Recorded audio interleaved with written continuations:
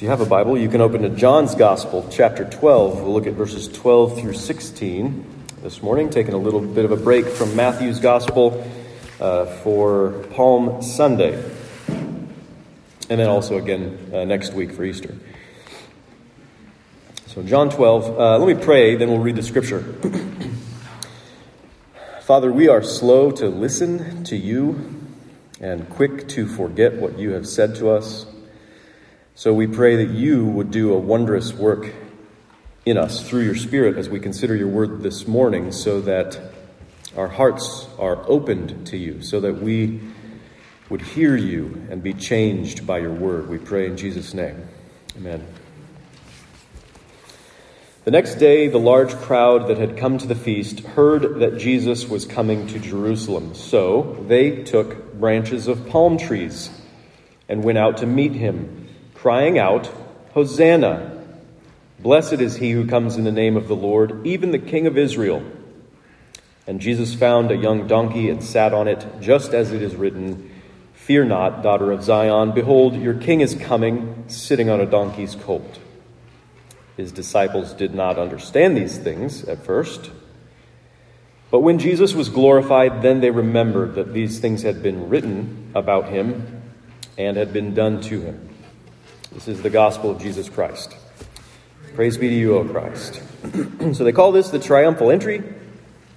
This is the fanfare with the palm branches, which sort of symbolize victory. It's how you celebrate a victorious king. The fanfare there with these palm branches is why we call this Palm Sunday today. So this is the beginning of the week of the annual Jewish festival of Passover, when the lambs are sacrificed in commemoration of the Exodus, when God had delivered his people from Egyptian oppression.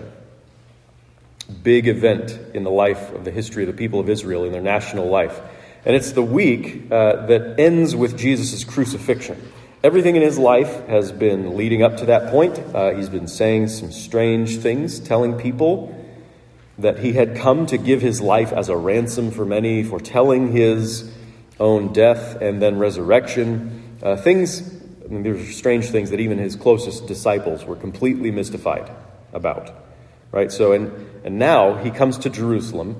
It's the city of the kings of old, approaching from the east, from the Mount of Olives, where one has a majestic view of the splendor of the city, particularly the great temple, which to the Jews is just the heart of the glory among the kingdoms of the earth. And so this crowd that's gathered had heard about Jesus. They'd heard great things about Jesus, even if they haven't understood all of his teachings.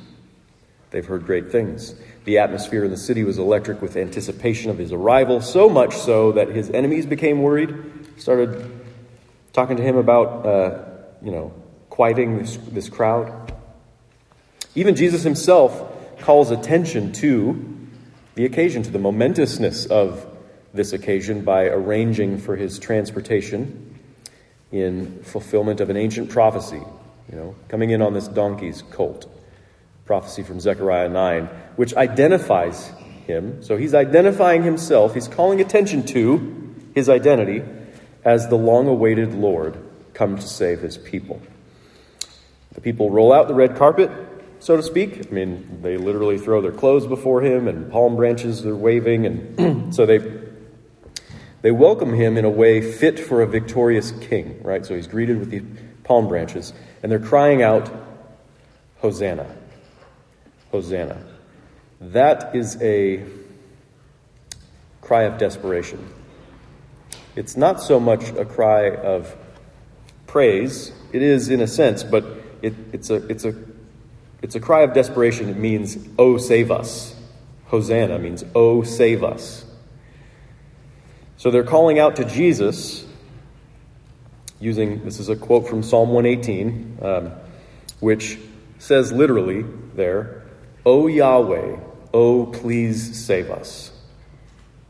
That's what it says in Psalm 118. Literally, the Hebrew says, "O Yahweh, oh, please save us." So they're addressing to Jesus this prayer to God for salvation. They certainly were speaking better than they knew. This crowd would not have explicitly equated Jesus with God. In fact, that's why Jesus is murdered later, because he equated himself with God. So they wouldn't have done that, not knowingly. They spoke better than they knew. In a few days' time, this people, the people of this very city, would call for his blood. They'd call out, "Crucify him. Away with this man. Release to us Barabbas. Give us, instead of this guy, we want the violent revolutionary who says he's going to lead us to freedom from Roman oppression. His blood be on us and on our children." They cry out things like that, which are crazy, terrible things that they're crying out. When they welcome Jesus into Jerusalem and cry out, "Hosanna, blessed is he who comes in the name of the Lord, even the King of Israel," they thought they were getting themselves a king like all the other nations, a king like any other king. Luke calls attention to this point in his gospel. He says in chapter 19, they supposed that the kingdom of God was to appear immediately. They spoke truth when they quoted the scripture, but they didn't know what they were saying. They had the language right, but they had misconceptions of the meaning of it. They wanted a king,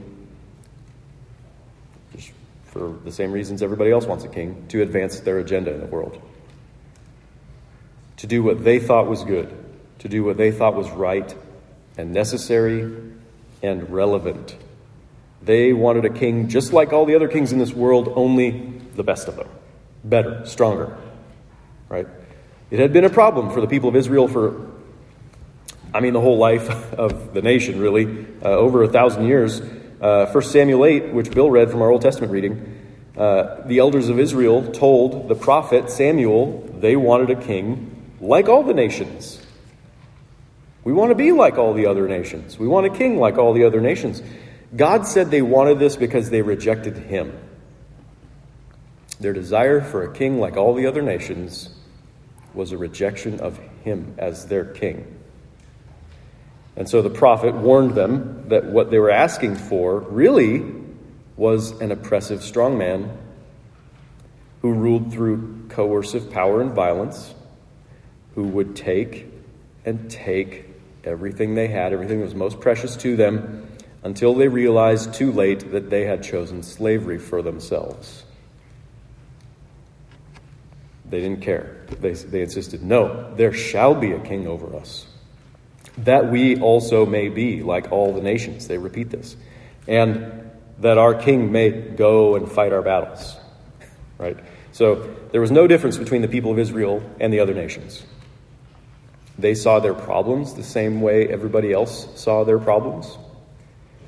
They thought of solutions in the same terms as everybody else on the planet thought of, what would fix things. We need someone to advance our interests over against others who threaten us. If only we had a strong prince to lead us to victory in war. That's what they wanted, just like everybody else. That's not just ancient Israel. This is Israel today. This is in the writings of Christian nationalists today. If only we had a strong prince, like all the other nations, but bigger and better, to lead us to victory in war.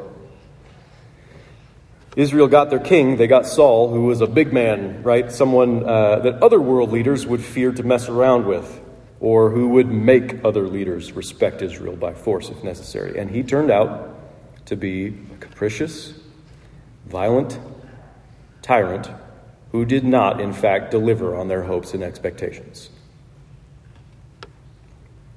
So God gave them a king of his own, a king none of them would have expected or chosen, someone who didn't fit their categories for a strong, impressive world leader, just a shepherd, really. A foolish choice if you want to be just like all the other nations, but God prospered David, this little shepherd boy. He prospered the people through David to show his people the folly of their desire to be like all the nations.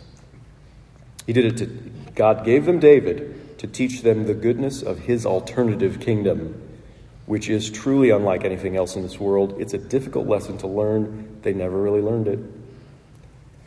In fact, they ended up completely misinterpreting God's work and could only conceive of David as the prime example of exactly the kind of king they were looking for. That's what it seems like he is. God gave them a different kind of king when he gave them David. But they said, look, it's the king we've always wanted, doing what we always wanted. They were blinded by their expectations. They did not recognize the qualities of the king that God had provided. And by Jesus' time, they longed for what they thought, another David, the son of David, right? To come and deliver them from the Romans by force, to reestablish what they saw as the golden age of their nation when they were a nation like other nations, only better and stronger. They didn't realize that David's kingship had always been a divine critique of that vision of kingship. So, they didn't realize that the prophecies of the Son of David who would come to establish the kingdom of heaven, this alternative kingdom, it would be completely out of alignment with their hopes and expectations. They did not realize that they were supposed to be looking for something of a surprise. So when Jesus came onto the scene, as he does here, coming into Jerusalem in that triumphal entry, they thought, now, here is someone who can gather the crowds, army-sized crowds, and he can provision his armies with just a bit of bread and fish. Feed thousands of people, provision his armies. He's got the moral high ground to inspire his followers. He can heal the wounded or even raise the dead with a touch. Who could stand before an army with Jesus at the head of it? His troops will be well fed, and they will never die. If Jesus were a king like other kings, if his kingdom were just like all the nations, not even the terrible power of Rome could stand before him. Domestically, he would bring great prosperity. On the foreign front, he could conquer all the nations. As a political leader, he could actually fix what's wrong with the world. Hosanna, save us, O Lord. Save us by doing what we think would fix the world. Save us by fulfilling our political agendas, our ideas of what is relevant. Save us from earthly injustices and from poverty. Save us from all suffering, from anything that makes life unpleasant. Save us by promoting the interests of your people over against all those bad people over there in other nations. Save us in really impressive ways that show others that you are obviously a great king over a great nation. But here he comes, riding a humble donkey instead of a war horse, and all along the way, his life has been faithfully this divine critique of our visions of kingship and power and salvation. He came to be our king, all right, but that means nothing like what we think it means. He came to save us, all right, but his salvation is quite unlike what you'll find promised by world leaders. If you think Jesus would make a great world leader, president of the United States, that he could really fix the world if he were in that office, if he had that power, then you should ask yourself if you really understand Jesus at all. In fact, I think that's the kind of thing that this crowd in Jerusalem thinks. He'd make a great president, a great king of our nation. And they're all about to be severely disappointed, so disappointed that they will call for his crucifixion. They're happy to employ the violent methods of Roman oppression. That's what crucifixion is, Roman, worldly oppression and violence, to be just like all the nations. They want to be just like all the nations in order to be rid of this king that they reject. And that's what it means when the people clamor for Jesus to be a king like all the other kings. It means they actually reject God. They actually reject God's kingship and God's king. What kind of king do you want Jesus to be? Would you ask him to do the very same kinds of things that your unbelieving friends and neighbors would ask him to do? If you think Jesus should be the kind of king who saves you by doing what you think he should do to fix the world, who saves you by fulfilling your political agendas or your ideas of what really would be helpful or relevant. The kind of king who saves you from earthly injustice, earthly poverty, earthly discomfort, earthly suffering, who saves you by promoting your interests over against those of others, who saves you in really impressive ways that makes it obvious to others that they should follow him. In fact, then you are rejecting Jesus and his true kingship for this vision of kingship and salvation that's just like what everybody else has. Here are some diagnostic questions for you. What do you think is really wrong with the world? Is that the same thing your unbelieving friends and neighbors think is really wrong with the world? What do you think will really fix the world? Is it the same thing as your unbelieving friends and neighbors think will really fix the world? Do you have the same basic hopes and expectations as people who openly reject Jesus? How about we let Jesus tell us who he is, what he came to do, what his salvation really is? How about we let Jesus tell us what it means when we cry to him, Hosanna, oh, save us. Because like those people in Jerusalem on that day, we're probably speaking better than we know, all of us. We're speaking better than we know when we ask Jesus to save us. We might be getting the language right, but misconceiving the meaning to some degree. So we don't know what a good king should be or do, not instinctively. We don't know what we need saving from. We don't know what God's goodness will actually look like until we see it revealed in Jesus, in who he actually is, in what he actually did. And really, it's only after his crucifixion and resurrection that we can realize it. That's what's happening here at the end of this passage when it says his disciples did not understand these things at first. Not just the crowd. His disciples didn't understand these things at first. But when Jesus was glorified, then they remembered that these things had been written about him and had been done to him. So Jesus came riding on a donkey because he's the king who comes to save us from our very conceptions of kingship and salvation. We think king comes on a war horse. No. There's something wrong with our approach to politics and power.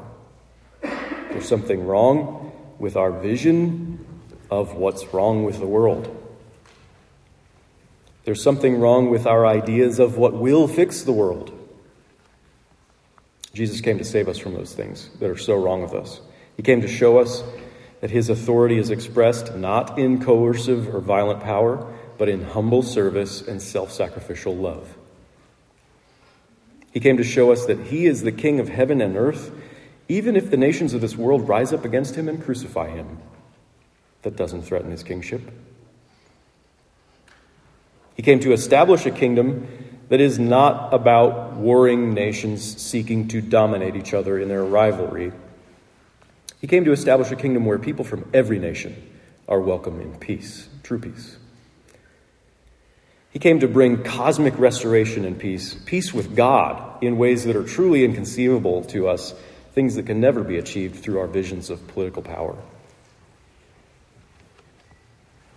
Sinners don't want Jesus to be king. Sinners don't want his salvation because there's something wrong with sinners. We don't want true glory to mean humility. We don't want true royalty to mean service. We don't want true holiness to mean things like loving your enemies. We don't want to be told we need forgiveness more than we'll ever know. We don't want a radical transformation in the core of our being and our heart that is beyond our ability to understand or achieve. We just want to be, picked up, brushed off, polished up a bit, put back on the high shelf, exalted, untouchable above everybody else things. That's what we want. I'll welcome someone as king if they play by my rules and give me what I want, but that's actually rejecting Jesus, who he really is. No one in Jerusalem truly welcomed Jesus for who he really is, but that didn't stop him from coming and doing what he came to do. It really was the triumphal entry In spite of all the misconceptions, because the king had come, the Savior had come to do his work, it was impossible to stop him because he's the king and you can't stop him. All the misunderstanding of all the people wouldn't stop him. All their ill intentions wouldn't stop him. Nothing they could muster in their hearts, none of their schemes, none of their words, none of their actions could stop him. None of their sanctimonious compliance or flattery could stop him. None of their faltering weaknesses, none of their willful ignorance could stop him. None of their fearful efforts to control could stop him. None of their blatant treason could stop him.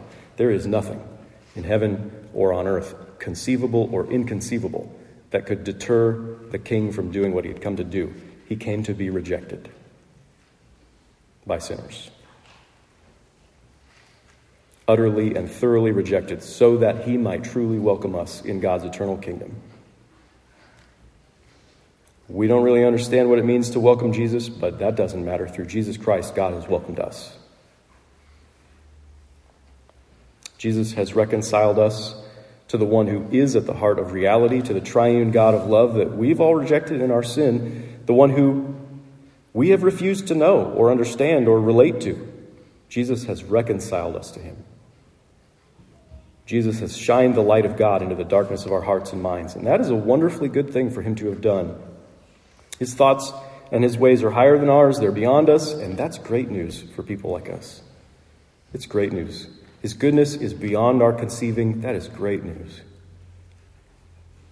He overthrows all our expectations of him. That is good for us. He is the kind of king that even the angels are bewildered by. Pure beings with capacities for understanding far beyond our own, who live in the very presence of the holy God, find Jesus full of stunning surprises. We need to be saved from our presuppositions about him. And that's exactly the kind of Savior this king is. Our greatest need is for a king who will take care of us better than we hoped or imagined, better than we even knew we needed, better than we could ever possibly take care of ourselves, better than we deserve. That's the kind of king we need.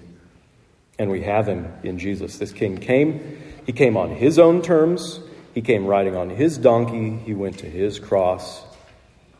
He came to seek us and to save us with a salvation that we didn't even recognize.